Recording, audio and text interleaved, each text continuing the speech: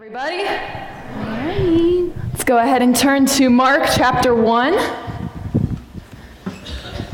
as we continue in our Advent series entitled Rooted. All right, that series is based off of Isaiah 11, which talks about out of the stump of Jesse will rise a shoot and a branch and bear fruit. Where there's dead trees everywhere, and all these stumps, life will come forth. And we know that life to be Jesus.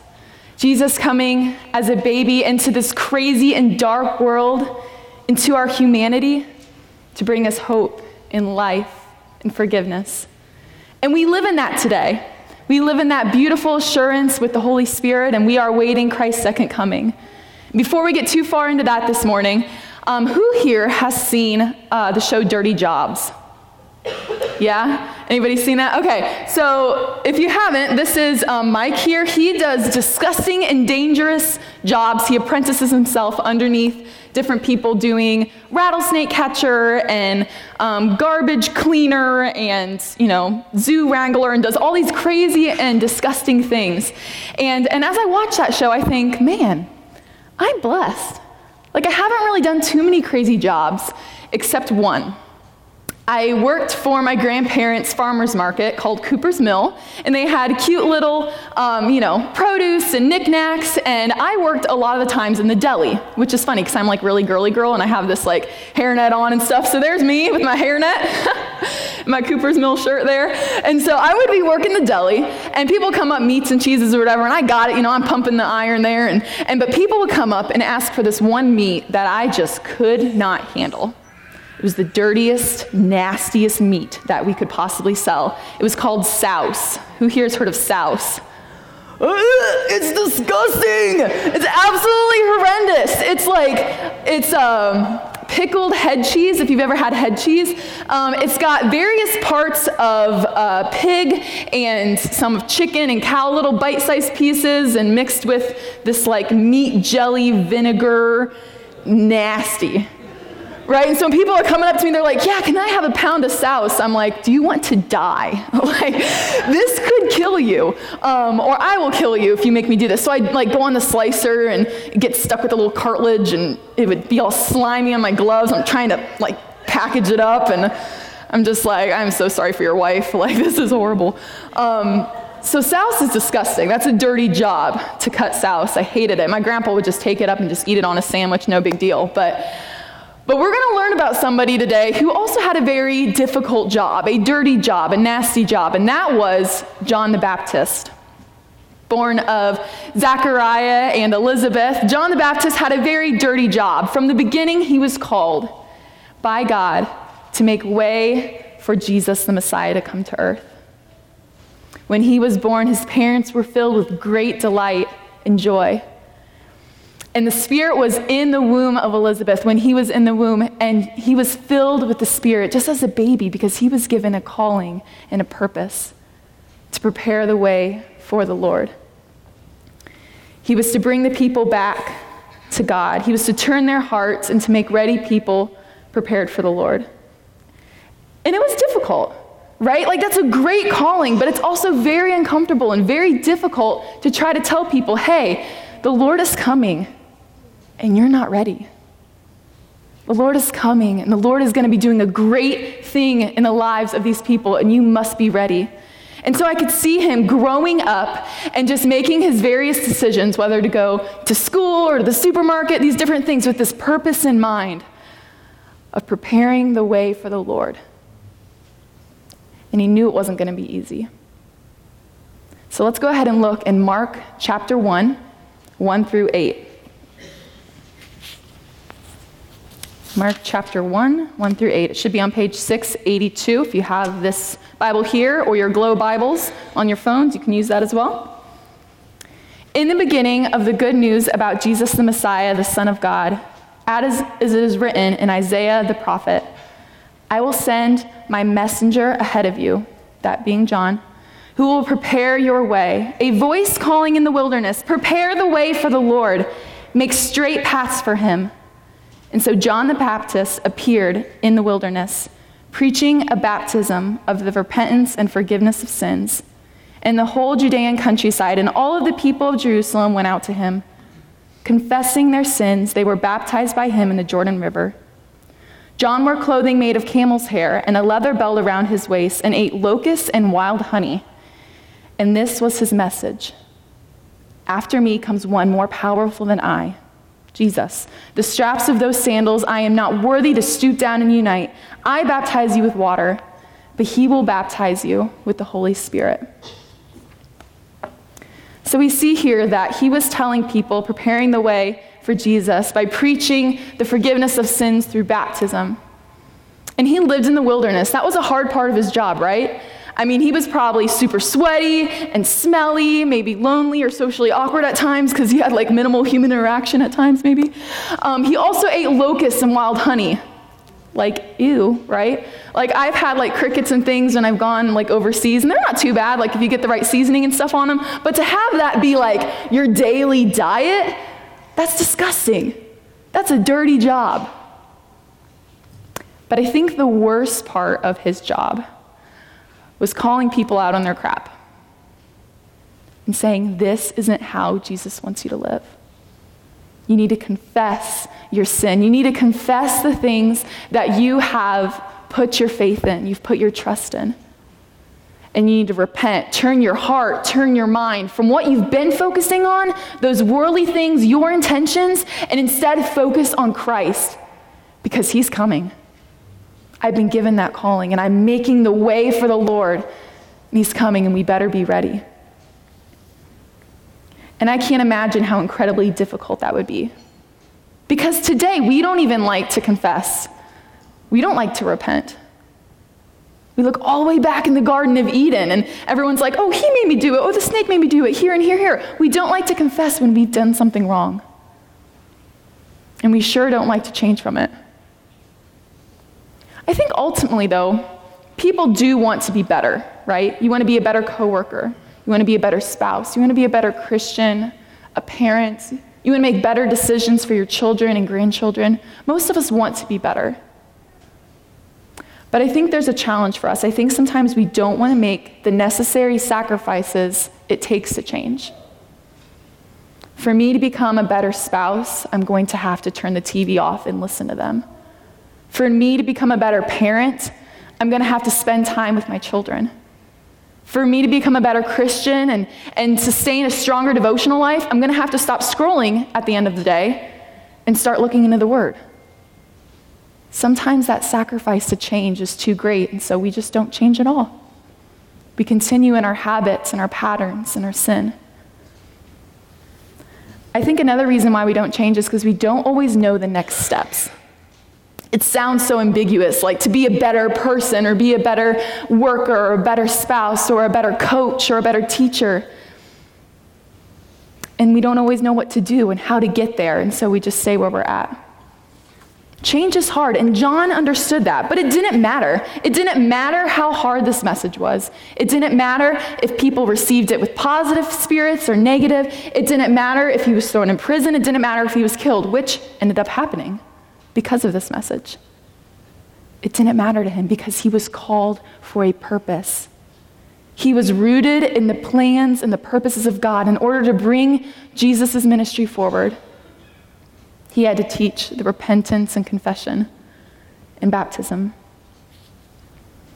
He gave up his comfort, popularity, what was normal and good for him, because the birth of Jesus changed how he lived his life.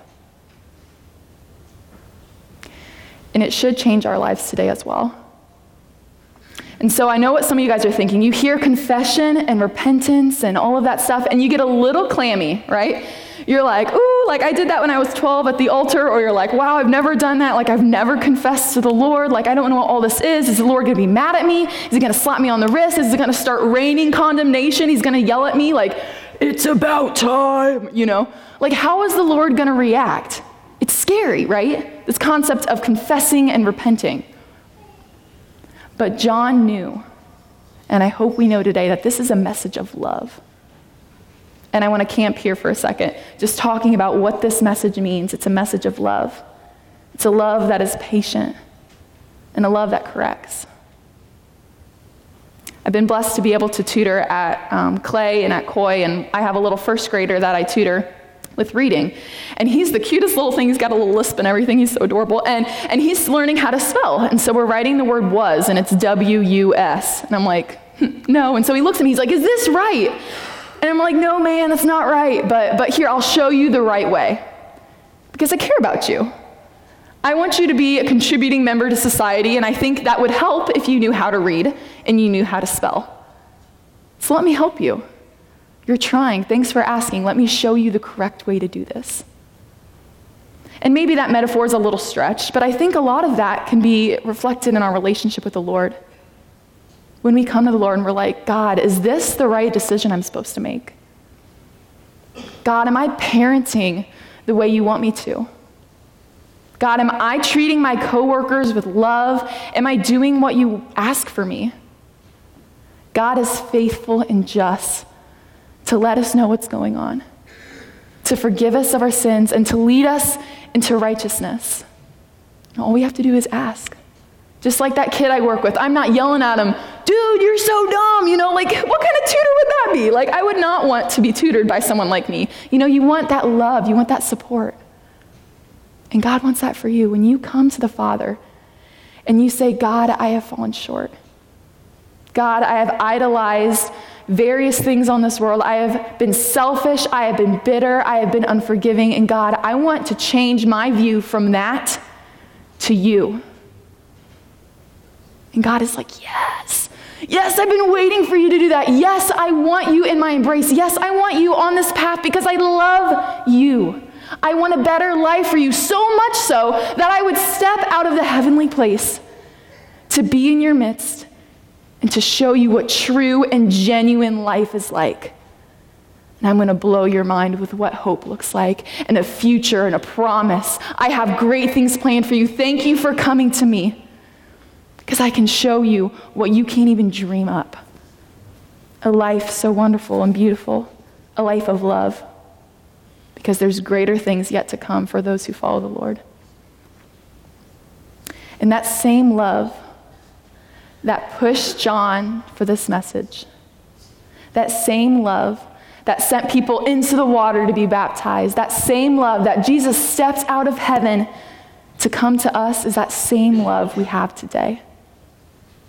It's the same love that we see when Jesus came to earth and suffered and died on a cross and rose again to bring us new life. There is a love working for us that's correcting us and guiding us. When we confess the Lord, we are making an active step in becoming more like Jesus.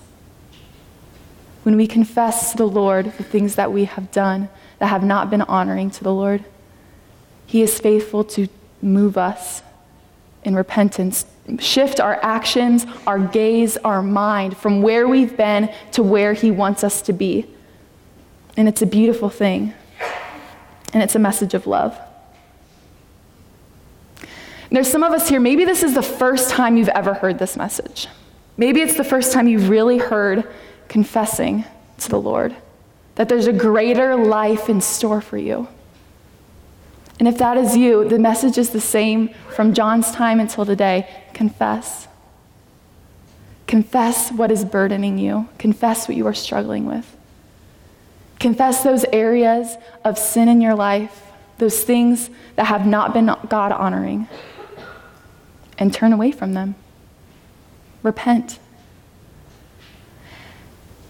I also know there's people here who have heard this message loads of times, whether that be through children's church or youth group or small groups or however you've been throughout your life, you've heard this message. That there's a greater life, that there's love, that there's forgiveness, and I've done that, and I'm a Christian. I'm even in a small group. I'm awesome, right? Like, I've been a Christian for so long, all good, it's all good, me and God are tight. But God wants to take you deeper. Deeper than you've ever been before. A deeper relationship that you guys haven't even tapped into yet. Because when John was there baptizing people, he wasn't just baptizing the bad people, right? He was baptizing everybody. Jews, Gentiles, doesn't matter. Get in the water. Be baptized. There's a new way of living. This message is for all of us. It doesn't matter how long you've been a Christian. Does the arrival, the second coming of Jesus, change how you live your life? Are you changing continually into the image of Christ in the workplace, in your relationships, in your time of devotion, in your decision making? How is the arrival, the second coming of Jesus, really changing the way you're living your life? Again, this is a message of love. It's not meant to beat you upside the head and hurt you crazy bad, but yeah, God does want us to change. It may be uncomfortable, but it's worth it. The life that God has in store for you, the life that God has in store for your family, is so worth it. We must humble ourselves and confess in order to become more like Jesus. So there's 3 things that we say here at Hope. What did you hear? How can I respond? And how can I share this with someone, or what to share it with? And today I hope you heard the message of confession. That it's a beautiful thing when we come to the Lord and humbly say, God, I've messed up. God, there is sin in my lives. God, there's patterns in my lives. God, I've been sitting on my cushiony Christianity for way too long. I haven't gotten involved in your kingdom. I haven't given in the way I should have of my time, my finances, of my faith. I don't tell people about you, and I just kind of go to work and I go home, and that's about it. God, I confess that to you because I know you want more for my life. You coming to earth, God, has proven to me that you want something greater for me. You have reminded me that there's hope, that there's future, that there's a life overflowing with the Spirit, and I want that. I repent of the ways that I've lived. In this season of Advent, I just want to tap into heaven. And I want you to blow my mind. I want you to turn my habits and my thoughts and my decisions from where I've been to where you want me to be. And I hope you heard that that's all fueled by love. God wants more from you, for you, not from you. He wants to do great and marvelous things with your life.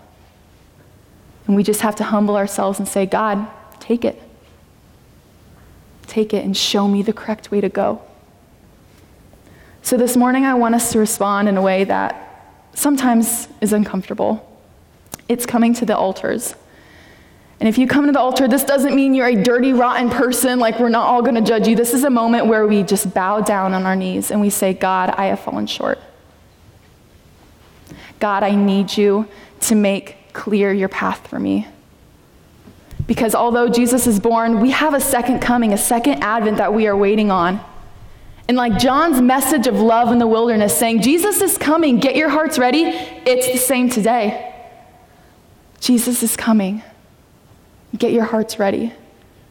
Confess the areas you have been neglecting. Confess the areas that you have hurt others.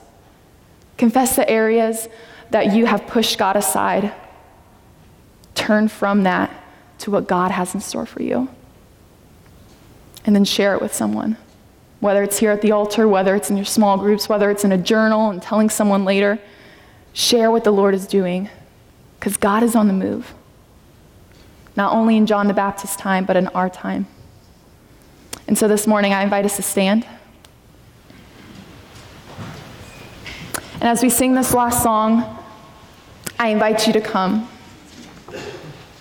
You can bow at your seat. You can come up to the altars here. Again, no judgment. This isn't about anybody else. This is about you and the Lord and the love that God has for you. So let's pray this morning.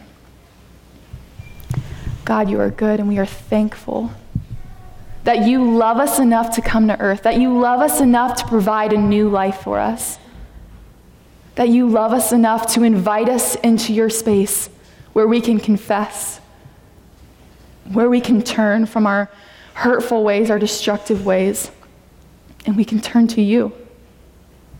There's a greater life out there that you've provided for us. And let us run with open arms into that space this morning. Amen.